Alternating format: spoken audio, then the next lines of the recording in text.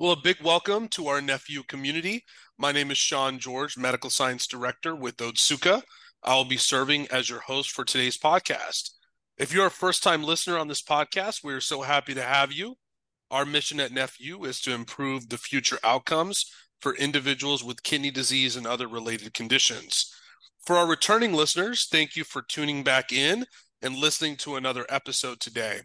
I'm very excited about our topic today as we will be discussing current trends in home dialysis. To share his expertise with us, we have Dr. Ankur Shah. Dr. Shah is no stranger to this podcast channel. He is an assistant professor of medicine at the Warren Alpert Medical School of Brown University, where he is the associate program director of the Nephrology Fellowship. He completed his residency at Temple University Hospital, followed by a fellowship at the Hospital of the University of Pennsylvania, where he served as chief fellow. His primary clinical interests are peritoneal dialysis, home hemodialysis, and medical education. Dr. Shah, we're so glad to have you back for another episode. Thank you for having me. Absolutely. So we know home dialysis remains a hot topic in the nephrology community, and the overall population of ESRD patients choosing a home dialysis modality over traditional in-center dialysis is growing. So I'm really excited to hear you share your expertise on what's trending as it relates to this topic. I think before we dive into some of the questions around trends in the home hemo world or home dialysis world, can you start off by providing our audience with a quick overview of the two different types of home dialysis modalities and talk about why patients would choose one over the other when it comes to deciding on a modality that fits for them?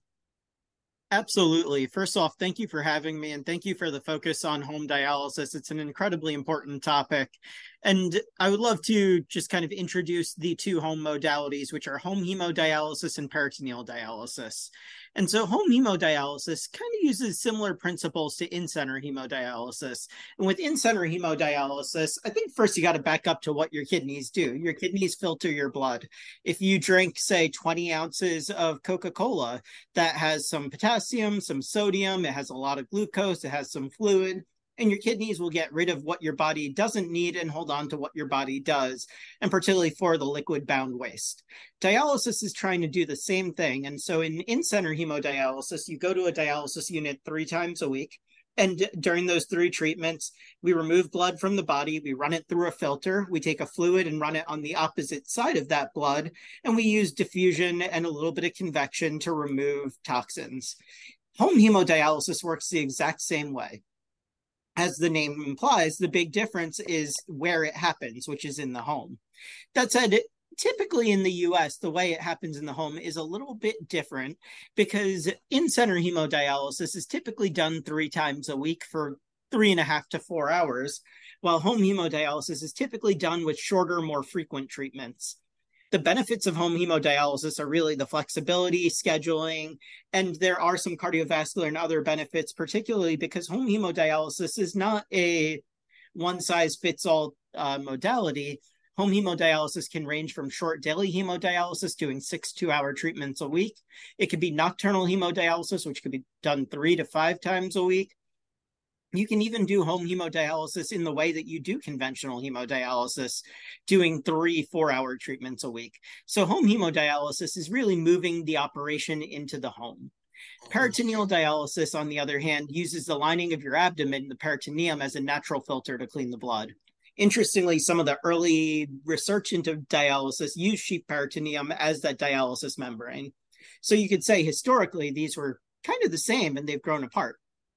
The process for peritoneal dialysis involves filling your peritoneal cavity with a dialysis solution that's going to absorb those waste products and excess fluid from the blood that passes through the peritoneum, not technically pass through the peritoneum, but the blood that perfuses the peritoneum.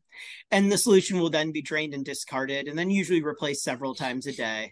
There's two ways you can do this. One is called continuous ambulatory peritoneal dialysis, which is done manually throughout the day, and the other is called automated peritoneal dialysis, which is often done at night using a machine. PD, the biggest benefit for it is that it allows more continuous fluid and waste removal, and it can be a bit less complex in terms of equipment compared to home hemodialysis. Both require a strict aseptic technique to avoid infections. The PD modality tends to be a little bit less burdensome on the patient. And so for a lot of patients, we find that earlier into their dialysis life plan, they will opt for peritoneal dialysis. But what I found is that even though they both occur in the home, they both are very different in terms of your physical appearance as to whether you have a intravascular or intraperitoneal catheter or a fistula versus a catheter, and the burden on the patient. That oftentimes, in terms of which modality is right for whom, I find that if you introduce both modalities, your patient will be able to tell you what's best for them. And at the end of the day, what we're looking to do is increase patient choice. So whichever is best for the patient is the one the patient will pursue. That said, for a lot of patients, this will be one of many modalities. For many of our patients, they will encounter both of these and more modalities throughout their kind of end-stage kidney disease life. No, that's a lot of great points that you share there, Dr. Shah. I think whenever I was seeing patients in clinic, we would start talking about dialysis. A lot of them were very familiar with the traditional in-center dialysis modality. Either they've had friends or family that have gone through that and they know what that looks like, and some of them feel comfortable doing that because there are nurses there and technicians there to help if something happens. But I'm just curious, would you sit down and talk to your patients and you're introducing the various dialysis modalities? How do you talk about the home modalities to them? Because they've heard about in-center dialysis. They don't know, some of them don't even know that you can do this at home. So when you tell them that they can, it's kind of a surprise. What is typically your counseling methods with them whenever you initially introduce home dialysis to them? Definitely. So first, I tend to start broad and we start early. So this is a difficult discussion to have. And so this is a discussion that you want to have multiple times because you really want to find the right option for your patient. And so when I start talking to them about dialysis planning, usually their GFR is around 20 to 25. I opt to take the same time when we're introducing them to transplant because 20 is where they can be listed for a transplant to discuss dialysis planning. And I usually start broad by saying that there's two big picture ways to do this. One is to go to a dialysis unit 3 times a week. The other is to do it at home. I ask if you have any experience with either of these modalities. I find actually patients who have had experience with home dialysis, if it is 20 or 30 years ago, things don't really look the way they did back then. So for a lot of patients who have remote experience with home dialysis through a friend or family member, they're actually the ones who are more surprised by what home dialysis looks like in the 21st century. And so first I start by just trying to gauge where someone is coming to me from in terms of their knowledge. And then what I try to do is I try to offer both as true equals. And I try to highlight that the benefit of being at home is the flexibility, the quality of life that it can bring you. The benefit of being in center is the ability to have someone else perform your treatments. Yeah. And I find for a lot of patients, they're very clear within 1 to 2 hours of exactly what they would want. The more, and oftentimes these are things that I could tell from having taken care of a patient in the past, how engaged they have been in their care, how much they've been interested in providing their own data points, things like home blood pressure monitoring, home weight monitoring, how interested they are in kind of a collaborative relationship versus there are patients who say, I just want you to tell me what to do and I want it to get done. So I find that kind of looking at how our patient relationship has developed and then introducing both. We usually will have our patients go through a cascade of education, starting with me, then going to a nurse educator, and then going to a dialysis unit where they will see both in center and home. So it's a process. but Yeah. going on dialysis is a process. And so I think there's no quick and easy way here. Uh, but the kind of long and short of it is it's a iterative process of offering more information. And at Yeah. the end of the day, what I want is the best modality for my patient. And Yep. for each individual patient, it could be home, it could be in center, it could be neither, it could be conservative care. Yeah. Yeah. I mean, 20 years ago, patients didn't have as much information as they have today, at their fingertips to look at the different types of modalities that are out there. So there's a lot more education being done, especially as you're saying, you've got a nurse educator that works with you. And it's a multi-step process to actually make that decision for the patient, empower the patient to make the decision that's best for them as it relates to, because this is a big decision to make for them, right? And for some reason, if they decide they want to do home hemo or peritoneal dialysis, they start it, it doesn't work out for them, they can always switch to in-center dialysis, and also vice versa, right? Absolutely. I think that's a really important point. And it's one thing that I also try to emphasize that this feels like such a huge decision, but it's not a final decision. If you choose to do home dialysis and the time comes and you say, I don't think I can do this, Mhm. in center is still available to you. If you choose to do home dialysis and you start it and you say, this is not what I thought it was going to be, in center is still available to you. And the opposite applies as well. So I do try to highlight to patients that they have they have a choice here, and they will always have a choice. There's no final decisions. Yeah. No, great point. So that leads me to my next question, around just why home dialysis is gaining momentum in the ESRD patient population. We know that there's a lot of different initiatives going on right now, one being the kidney care choice model. And also, we touched a little bit about this before, but just around patient empowerment. Can you talk a little bit about why home dialysis is gaining more momentum now as opposed to maybe 5 or 10 years ago? Absolutely. I think the reason that we're seeing an emphasis on home dialysis is because there's been a realization that there are clinical and cost benefits to home dialysis. So, for both peritoneal dialysis and home hemodialysis, for peritoneal dialysis, there's an early mortality benefit. There's a mortality benefit in your first 2 years compared to in center hemodialysis. And this is related to preservation of residual kidney function. When you start dialysis, let's say you have a GFR of 8, that GFR is still 8 the next day, and peritoneal dialysis will protect that. And as good as we as nephrologists are, we are not as good as your kidneys are. So there's an early mortality benefit there. There's quality of life benefits to both modes of home dialysis. And home hemodialysis has a bevy of benefits to cardiovascular disease, blood pressure control, phosphorus control. Diets are less restricted on both home dialysis modalities. Fluid removal is more feasible. So there's a lot of benefits. It's also been realized that there are cost savings, although it's not entirely certain if some of these cost savings are related to the fact that historically the healthier patients were offered home dialysis modalities. So I think that there was a realization that there is both a cost and efficacy argument for home dialysis. And the biggest argument is we want our patients to have choice. I think in this country, the government and nephrologists, we want options for our patients. And historically, we are up to about 13 to 15% home dialysis prevalence right now. Mhm. Historically, we were much lower than those numbers. And I don't think anyone agrees on what the cap could be, but I think most would agree that more than 15% of patients would do well at home and would want to be at home if they had the choice. Yeah.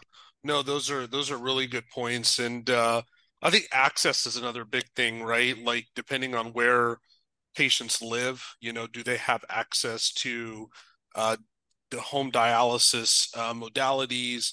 Are they getting the proper counseling where they're at in rural communities? Maybe they don't have as much of the education that around home dialysis, and so there's various factors that play into this. Now, just a little bit about patient empowerment.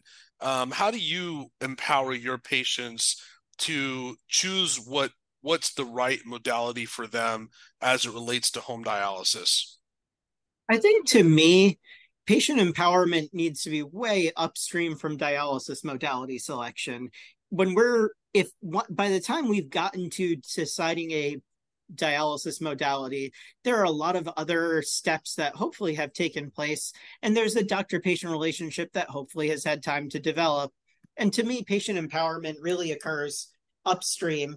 It's things like giving your patient the choice of nephrologists. It's Mhm. recognizing that not everyone will see eye to eye. It's giving them choices throughout all of their care so that the choice of modality is just one more choice that they're given. And I think patient empowerment to me really comes back to kind of shared decision making. To me, patient empowerment is instead of me telling you what to do, it's me telling you this is what our options are. This is where literature may support one over the other. But if your leaning is towards the other, then we can talk about the nitty gritty and we can talk about whether that's appropriate for you. But it's kind of to me, patient empowerment is kind of patient education, and then allowing myself to take a step back and say, we're going to do what's best for you. Yeah, no, I love that. I love what you said about just shared decision making. It's not just the patient involved. It's their family members, right, that may be caring for them. It's you, the provider. It's the nurses that are also a part of their care. It's the dietitian that's also involved in managing all their nutrition needs. And so there's multiple people involved, and it is that whole group effort that brings everything together and just laying the options out there. I think that's the biggest thing. And a lot of times that doesn't happen, right? That Absolutely. aspect of, hey, you've got options. You have, three different modalities you can choose from here, and this is what each one entails. And some patients unfortunately don't get to hear that, right? And some patients don't know what questions to ask, and that's completely understandable. They didn't go, to medical school to learn all that stuff. So it's our responsibility as healthcare providers to educate them, but also at the same time tell them this is your choice and this is your family member's choice. But we are here to help you make that decision. And so it truly is shared decision making. I'll go into my next question here. And, in March of 2020, the world changed completely when the World Health Organization declared COVID-19 a global health emergency. Everything changed for everyone after that, especially healthcare workers. There were a lot of lessons learned during this period about how we manage patients, especially those with ESRD. Can you share with us a little about how the pandemic changed the landscape of home dialysis overall and possibly even served as a catalyst for uptake in home dialysis for patients with ESRD? Absolutely. I think that's almost an understatement. The world really did change for everyone, particularly healthcare workers. And I think, in terms of discussing the impact of the pandemic on home dialysis, the first thing you have to talk about is in center hemodialysis. Mhm. And for the first time in many years, possibly since the beginning of the Medicare ESKD program, we saw a reduction in the size of the in center population. And this is because when we were early in the pandemic, before we had therapeutics, before we had vaccines, we were advising people to socially isolate. And the one population that really could not was the population that had to cohort 3 times a week in a dialysis unit. The Mhm. experience for a lot of these dialysis patients was brutal, as well as patients who were hospitalized, patients who were in skilled nursing facilities. They were exposed to really difficult policies that they really had to endure. And the home dialysis patients were largely spared from a lot of this, including that early excess mortality. So, for a lot of our patients, they were scared of going to a dialysis unit, and it prompted an interest in home dialysis in those who maybe did not have an interest in it before. Mhm. Another thing that happened was we started to have supply chain challenges in center hemodialysis. Early in this pandemic, we were all worried about lack of ventilators. And one of the things that we actually did run into limitations on was in-center hemodialysis machines, particularly in hospitals.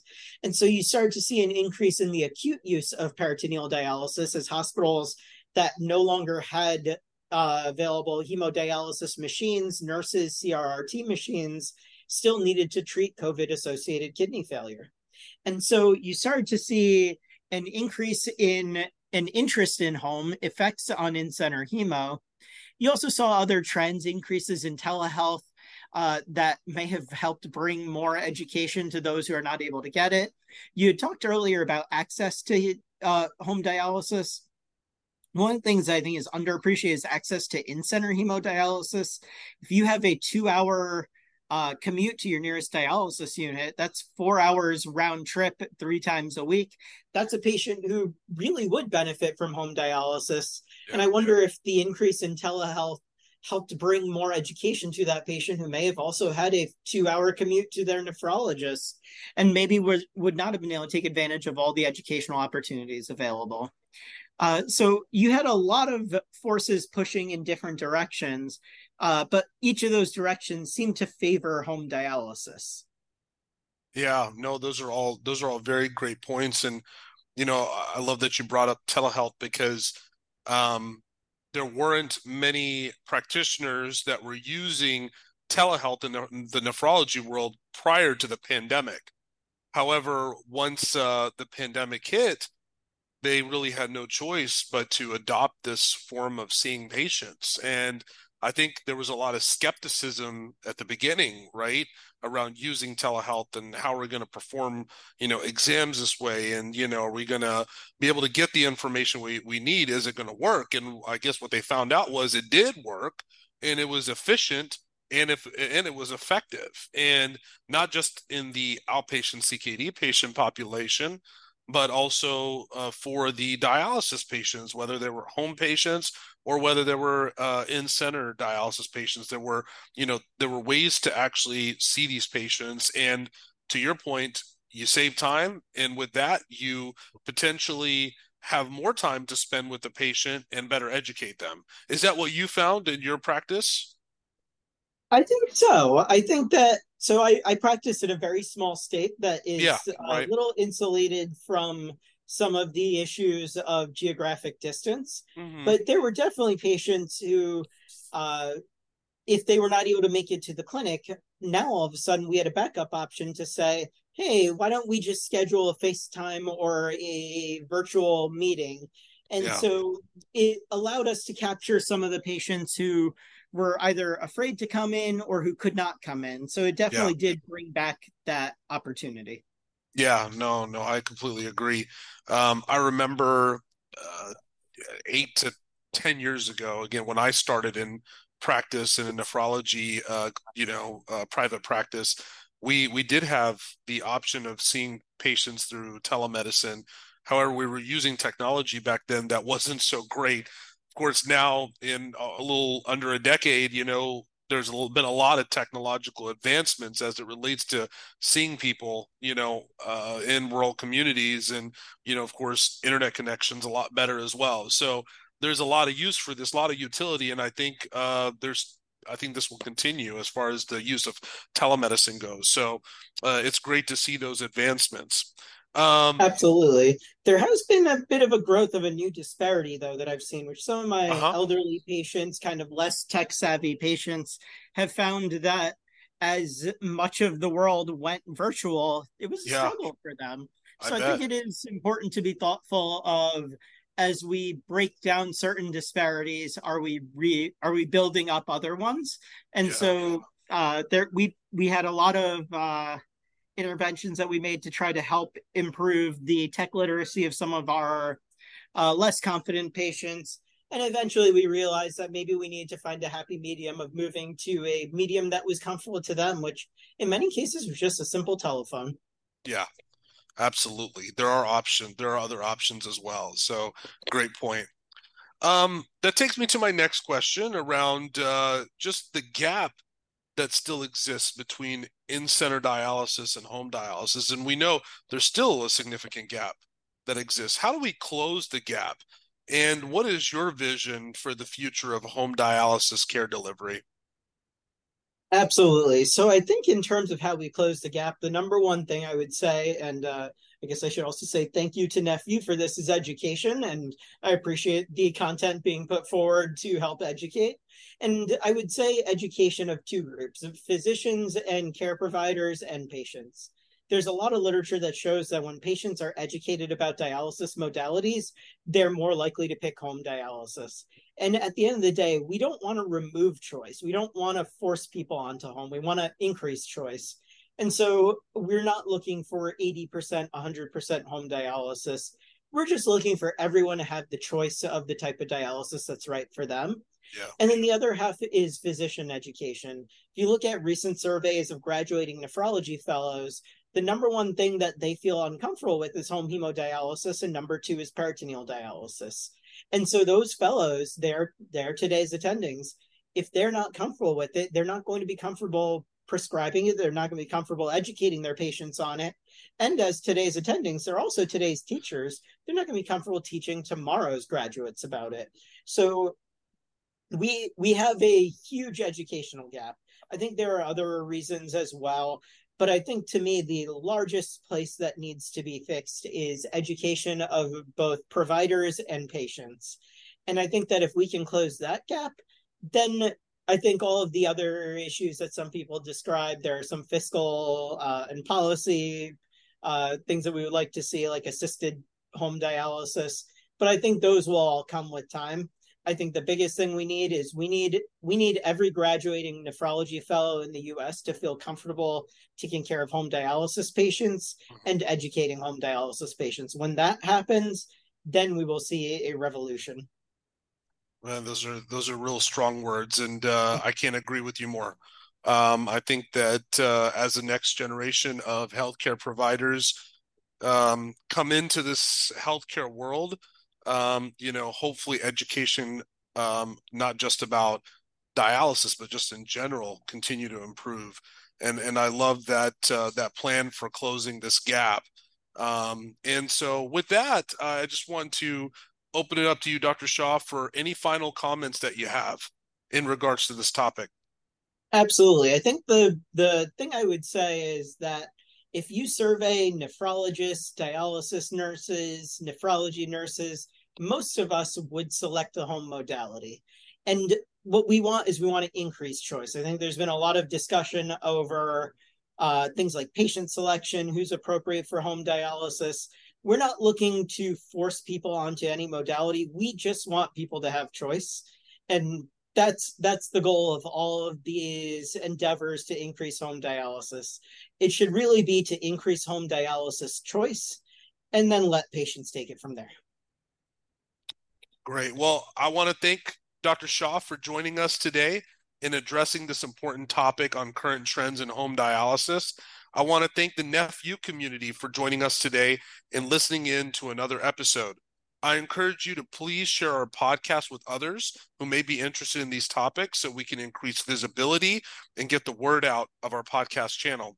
Also, don't forget to check out nephu.org for future webinars, podcasts, and events. You can also check us out on our social media platforms using the handle @NephU Community. Thanks again, and we look forward to having you tune in next time.